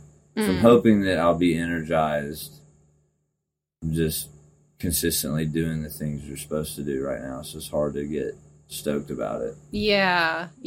Well, yeah, I've definitely had the experience and am living the experience where I also have a bunch of things that I really want to do, but I can't do them. When that happens to me, I tend to get anxious about those things. Right. Because I literally just cannot do them right now, but I want to. Do you harbor anxious feelings? I try not to. Yeah. It's, I always feel like I'm not doing enough. I have to, like, there's a thing Anthony Bourdain said where he's like always fighting that inner hippie that just wants to sit on the couch and smoke weed. Yeah. I am that. Like, that's I just want to own a coffee shop somewhere, a coffee shop. Oh, I was somewhere on about the to say, coast. what is a coffee ship? Yeah, you want a coffee shop. But like a coffee shop somewhere on like the Pacific Northwest coast. I either want to go like Goonies vibe, like drizzle and drab all the time, or like San Diego or something. But a coffee shop by the water where I can sell film prints of mine while I like write and make Spotify playlists. That's that like- would be like, however I can do that and have enough money to travel when I want to. Like that's all. Like I'm necessarily like, I'm in the film industry. I could never be a big time director, and if I own my little coffee shop, writing poetry, selling prints, making Spotify playlists, I'd be stoked. I do not need the fame and the glory. Of course, I want to write and direct, make big movies, and be recognized for that. Sure. If it didn't happen, I'd be pretty stoked on ADing and or being a coffee shop owner and published writer, poetry writer, or something like that. Yeah. Having just multiple outlets for your creativity. Yeah, and like business. just totally vibe out. That's like the most you thing I've ever heard. Yeah. But it sounds exactly based on what I know about you. It sounds like the things that would. But then fulfill realistically, you. I think about it, and I go, this coffee shop would also have to be a bar Right. because I can't not have a drink with good people. Yeah. Well, there's plenty of I know coffee shops that are bars. Yeah, like dual sides. Yeah. you know? You got your daytime and your Yeah. nightlife. Exactly. Yeah. So it's like, but yeah, it's weird. So I don't. A lot of people always tell me like, yeah, you should think about how far you've come, where you were 5 years ago. And I was like, my brain doesn't work like that. I guess right now I'm pretty anxious. Like on one end, I don't really let myself be prideful about It's things. a dangerous game. Yeah, it just has felt like a gross sort of feeling to me because I never felt like I was I can't ever be self-righteous. right. Maybe like deep somewhere in the back of my brain, like conscience, maybe I'm like, hey, man, you killed it. Good job, bro. Yeah. 9 times out of 10, so I just did my job. Well, I think that's healthy though, like having like not celebrating but acknowledging what you were able to do in a certain circumstance. I don't really ever go, I know what the fuck I'm doing, and I can't believe anyone's not questioning me. Yeah. Those thoughts only usually happen when I'm dealing with morons. Mm. And they, like, trigger my common sense. I go, I've been doing this for X amount of this and that, and why are you Right. arguing with me? But my mind doesn't just freely think like that. I don't get into those places of, like, I know what I'm doing, unless people are, like, triggering me to defend myself that way. Yeah. 'Cause then I'm going like, what? Now we gotta have this conversation. Well, so how does your mind work? I'm curious about that. You can't ask that. Because you were saying you seem to be really interested in people, like how other people's minds work, like their psychology, like, or at least that you've trained yourself to notice those things. Like, there's always a reason for people like wanting to ask this or why they're behaving that way. It's really easy. Somebody comes up to you and they ask you a question, and it's a blanketed statement, Mm-hmm. but with like keywords, right? They ask you something on set, and I immediately go, they want to know something else. So I'll ask them, what's your question behind the question? Because I want them to tell me what they really want to know. 'Cause a lot of people come up and ask questions, so you give them an answer, and then they run off and, like, you give them a response, and they go run off and formulate an answer. Instead of just them asking me the question directly and then me telling them the answer. Well, so does that work? Do people understand? Yeah, some people be like, well, they'll come ask something that just makes me go, why are they asking that? Like, I don't, like, it's either, it's like, it doesn't really taint your department, it doesn't, that's something that's tomorrow, or like it can be anything that just doesn't like line up, or it's like, why are they asking that? Like, what's the question behind the question? Yeah. What do you really want to know? Yeah. If you tell me that, I can give you a better answer. Right. That's why. Now, if you ask me some crazy ass question, they like take your response and take the information they had, whether it was good or bad, and then like formulate their own answer. Or it just turns to them asking another question and you give them another, instead of just like, tell me what you want to know. Mm-hmm. Right, because if they just were direct and you could respond directly, or it's like if someone giving you a questions. long explanation, you go, look, I don't care how the sandwich is made, just tell me how good it tastes. Yeah. Yeah. Yeah. Or, like, it just depends. But I'm always, like, say just make life interesting. It's people. And, like, you listen to what they say and, like, see what they do or don't do. Mm-hmm. And just make a little game out of it. There's plenty of people where in my mind, I'm like, oh, I think they're doing this. I'm, like, playing a chess game with them. Mm. Especially if there's some on set, there's some in real life. There's all these different little battles going on. So I watched this masterclass thing that said every conversation we have is a negotiation. And I kind of started thinking about it. I didn't finish the masterclass. He just said that, and it resonated with me. Mm-hmm.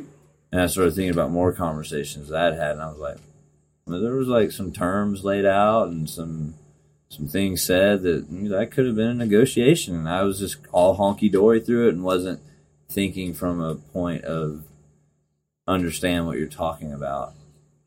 You were having the conversation from your perspective, but you weren't necessarily understanding it from theirs. Yeah, because I think there's like subtleties in how people ask for like terms or express things they want. And if you're not keen, if you're not present, and you're just like just going about, you miss some of those things. One of my professors used to say, and I've been thinking about this a lot recently, that every scene in a movie or whatever is either about love or power.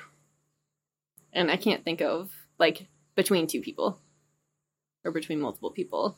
And I've found that to be true. Like, if you really boil it down, like, it could be about a whole bunch of other stuff, like plot-wise, right. But, like, relationship-wise. Right. It's like, are you expressing your, like, love for them, like, your friendship or your relationship, like, whatever, or are you, like, trying to show them that you're above them or that they're below you? And then I found that to be an interesting way to also carry that into the real world too. Well, when you say power, though, I feel more like position. Yeah, all of that. Yeah, right. Like the position of where they're at and how they're a fixture in your life. Right. Yes. Yeah. Yes. I can get that. Mm-hmm. I'm good with that. I just think, in the sense, even like this podcast, everything has to have, like in a good plot, everything has to have stakes, everything has to matter. Mm-hmm. You know what I mean? So just go into your life that way. You see it a little different. Mm. I mean, I'm not, what the fuck do I know? I mean, you know what I'm saying? But that's just the things that I've noticed. But everybody's different. So everybody tries to say, you gotta do this way, you gotta do what works for you. Mm. We all have different true natures and flaws and qualities, and you just have to navigate the best way what works for you. What I did may not work for somebody else. Right. I have two more questions that I can think of. Okay. And then we can wrap it up. How... I know I've never actually seen you play chess, but I know that I'm not you good. play chess. I'm not good. You're not good? I'm not good. Well, I just play a lot. Well, that's fine. I think it's fun for people to do the things that I they don't want to know do. any, like, super professional... I didn't know that there were, like, strategies with it. I mean, I knew that people, like, could read a board and, like, choose, like, see the futures if they, did and that. all that's way But, over my head. Yeah, me too. I'm just a can't. casual, like, drink my coffee and play some chess. Yeah. Which your coffee ship should have a little chess room in it or something. Yeah, too. so a couple boards. Yeah. But I would imagine being present in chess would be very important. Yeah, it is. There's a lot going on at any one time. There's just so many moves you can make. There's so many sacrifices you can make. It's quite fascinating. And playing that game has me also thinking about life a little different sometimes. Oh, really? Yeah, you're just thinking, a couple of steps ahead instead of just being present and going, I'm present in the moment, but I'm also thinking about the best way to go to benefit me later. So have you,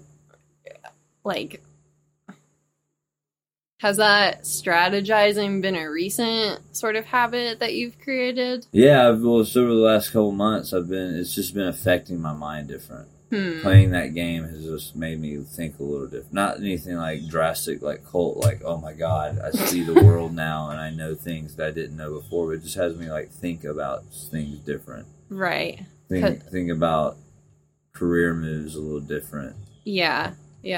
Instead of just, what was your strategy before? Just not to have a strategy. Work. Yeah. Work. Right. Try to get in bed with the best people, the best circles of people, but I don't know. I can't really pinpoint how exactly it's changed me, but it has me think differently. It has me think a couple of thoughts ahead. On a lot of situations. It made I've also kind of feel like it made me my decision making slow down a little bit. Let's think about this. Let's analyze it a little more. I feel like that's more true than anything else. Made it soak in the situation. What's at stake? What moves are to be made? What moves you shouldn't make? Attack, defend, all those things. Right. And then, sometimes the choice not to move. Yeah. That's a choice as well. Yeah. Yeah, there's so many options. You have to move a piece in chess. Well, yeah, in chess, but in but there's certain pieces stuff. where I'm not you can set it up where I know I'm not having to move that piece for a minute. Right. Whether it's in a good defense move or a good attacking position, you get in a good spot, hold it down for a minute. And hopefully you don't move the same piece twice. Why? I just read that somewhere. It's a token of wisdom that you just picked up. Never try that to sounds move good. the same piece twice. Huh. I need to look into that. Because I think you take away another opportunity to advance another piece. That sounds very, Zen or spiritual. Yeah, I don't know. I'm all over the place. Yeah. I've kind of had a similar reaction to doing training Aikido, actually. Yeah. Because I'd never done any martial art. And people will tell you, people like to make fun of Aikido because it's in my experience and understanding of it, it doesn't seem like the most effective thing to just whip out on the street. Yeah. But I really enjoy it, and I think it's true, that cliche of martial arts teaching you just giving you mindset practices or just learning from it, and actually being a lot of it. There's a lot of things I've learned from it, but a lot of it is being present. Being present. Yeah, and practicing, because you really can't be focusing on something else if you're being thrown across the floor or trying not to, get your neck snapped or something. Yeah, don't do that. It's been fun. I've been enjoying it. Good. Thanks. I know you can't dole out any advice to people necessarily because you're not in their shoes, but if you had to give other people a token of your wisdom or what's worked for you in either being present or practicing presence, what would you say? Or if you were to give me a piece of advice, since I am definitely asking, this is me being direct. Okay. Give me your advice. Do you think I'm somebody that you should ask about how to be more present? Yeah. First off, I'm flattered because I don't view myself that way. So I don't. So thank you. I guess. I mean, that's a really hard question. For me, I don't know when I decided this. Probably the last. I feel like I've had the same qualities about being on set, right? And that's easy for me to do it at work. Is easy for me to do it at work, Right. but doing it all the time, as weird as it sounds, it was probably right after Kobe Bryant died. Just, I'm not even I don't know why. I do not know why. I felt, it's so weird. I might have been feeling like this a little bit before that because I've been talking to it with my therapist a bunch. But I remember after that day happened, I called one of my uncles I hadn't talked to in a long time. He was like, hey, it felt bad. Which I hate doing petty calls and I feel bad, let me call. I do not like doing that. Yeah. Because I want to call you out of a place of organicness. But I want to talk to you. I've missed you. I don't want to call just because the narrative is swirling that I should. Right. For whatever reason I did. And I talked to his sister and my aunt about it and went back and forth. But for some reason, that's just the day. It was a couple of days after that, when Kobe Bryant died in the crash, that I started telling other people. I was like, yeah, I'm just trying to live with intent more. But I think I'd been cultivating the idea for a little longer than that, in the sense that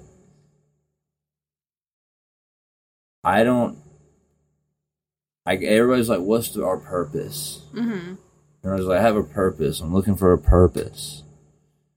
I personally go, well, no one's not going to know about your purpose 1,000 years after you complete your purpose. Right. No one's going to fucking know about it. Okay? Unless you do some grand shit that's greater than the fucking Civil War or whatever. This would be the large scale thing to last hundreds of years in the history books, let alone thousands. So, good luck. So then I think about that, and I go a really dark place. I don't try to think about life that way. It's not fun. And even fast forward, I had that very thought I told you about years before, probably around 2016 in San Francisco, when I was working for this company called Salesforce, which they put on, or no, not Salesforce. It was started with an F. I remember it. They put on the production side of stuff like Comic-Con and big events for Facebook, and it was Effin Tech is what it was called, Effin Tech. And I was in San Francisco, down by the Fort Mason buildings on Lombard Street, picking up food at this Italian place. They got pizza. The guy I was working with ran in, so we didn't want to pay for parking. So usually when you do runs, somebody goes with you because San Francisco parking's a bitch. So someone sits in the vehicle while someone goes in and gets the stuff. And I was sitting out there and I was just watching everybody hustling, bustling, going somewhere, doing people jogging super intent, they had to be doing it, and saw other people on the go from a one workout class to this class to off for more work to here, and I'm just what are we all do? All this shit we're doing, no one's gonna remember this shit. We're all just fucking killing ourselves.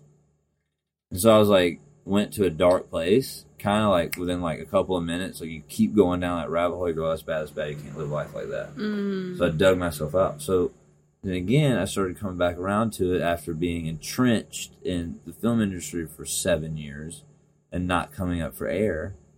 And I just found it was my purpose, I'm claiming my purpose, which I think all of it for us, we have to make it bigger than us, is just impacting people's lives. I'm not saying I have to save someone for an orphanage home. I'm not saying I have to rid crime in their neighborhood. I'm not saying that I have to, rush somebody to the hospital. Nothing even that crazy impacting people's lives, but little things. Just if I can just like make someone go, oh, I'm going to start doing it that way. Oh, that's a good way to look at things. Stuff like that. And so it's like why you try to have moments with people and be present and create these moments, because like a lot of these moments are really only going to, like the best ones only serve you in nostalgic purposes, which you will have later when you have less. So it's like the older you get, you're going to want to feel enriched and have all these moments that you created, because you're going to have a lot less around you usually, especially like comforting, in a comforting manner, like a family or any type of loved ones, friends. The more you get separated from work, you lose a bunch of those relationships. Anything you can't go, the older you get, the smaller your circle gets usually. And so I was just like, the best purpose that I could have is just trying to be living with intent. But my intent is to impact people's lives close to me and always try to have good moments. Like I feed off of those moments. I always try to like recreate them. Just like want it, but you can't have that all the time. It's not life. But that's like my like struggle. Is I've had these great times, these great moments, these great people, and this energy, and I just want it always to be. It's like a greedy thing. Just wanting more and more and more and more. Can't have that. But those moments, I had this. This was 2 years ago. Out of the house, my wife, our neighbors next door were having a party. I had a friend come over. We like started drinking. It was really like unassuming night. Started drinking. Went next door, hang out at the party, drinking. Back to the house, drinking. Went back and forth. Then at some point the night, just the three of us in our yard, in the house, backyard, front driveway, exploded into a Nerf gun war. Like we had all these Nerf guns. We're all 30-plus year adults, drunk. Just the three of us running around shooting each other with Nerf guns. That sounds amazing. It was the funnest time of my life I've ever had. No, that sounds really epic. And like all I wanted was to like have the same.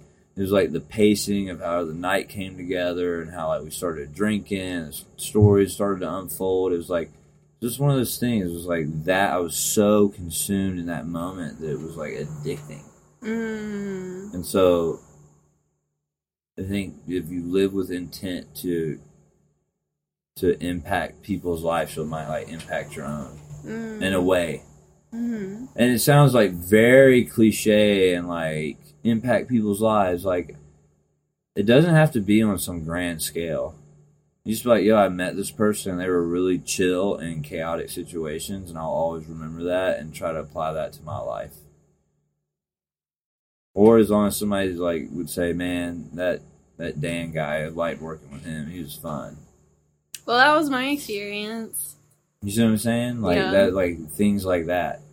I have like I'm not here to win a ton of awards or go to the fucking moon or cure some disease. Like I'm not. The purpose can't be like that for everybody, and I think more people would get more out of their relationships with people if they were just more present. Because you might get rid of relationships that aren't good for you too, doing that as well. You may be like, oh, that person's not really for me. That maybe we're not a good match as buddies.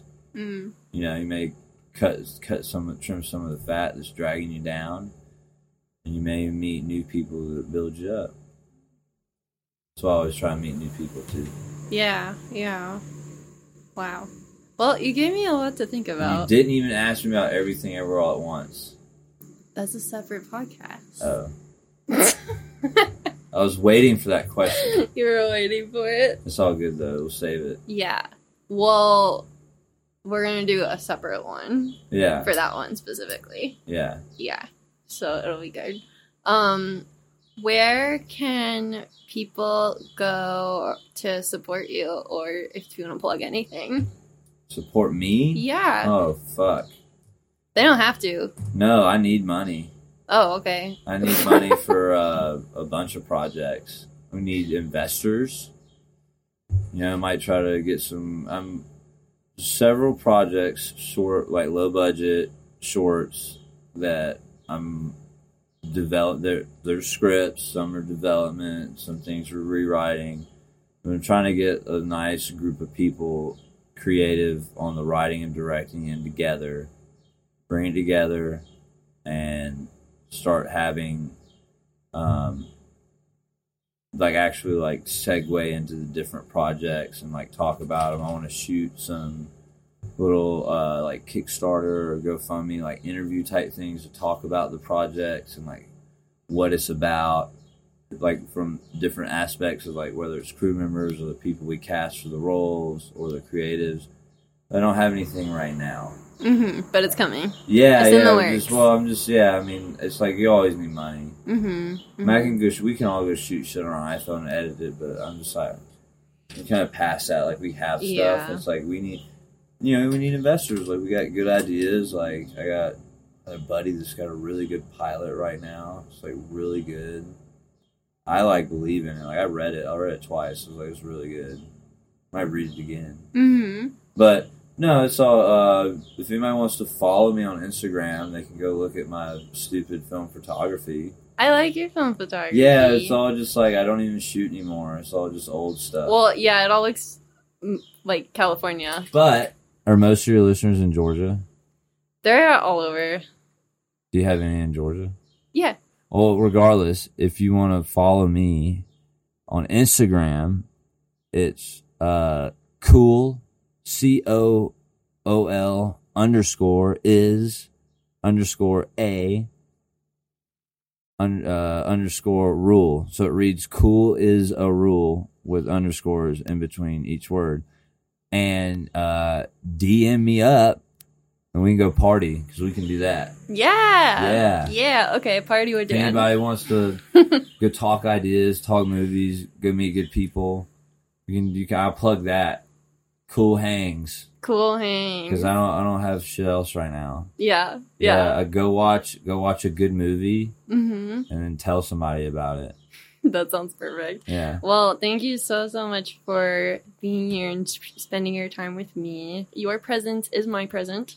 Yeah. So I appreciate it. Yeah, I don't even know the first thing about presents, but you just gotta have it. But you were here. You just gotta have it. You just gotta have it. All right, cool. Thank you.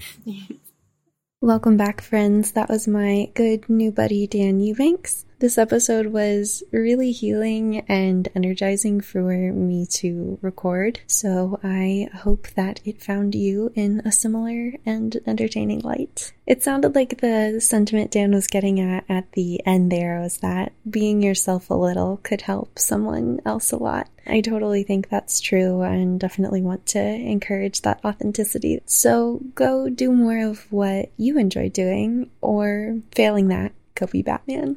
Whatever you do, go follow Dan on Instagram. He enunciated his handle pretty clearly. And if you want to hear more about his on-set stories, you can check out his side quest episode where we talk about his experience both living and appreciating the movie Everything Everywhere All at Once. You can find that on all of our platforms and the accompanying article on Substack. Along with that side quest episode, you can follow Let Me Play on Instagram, Facebook, Substack, and Twitter to see all the things that we have in store. That's our wrap on this week's episode, and we'll see you next time. Thanks for playing.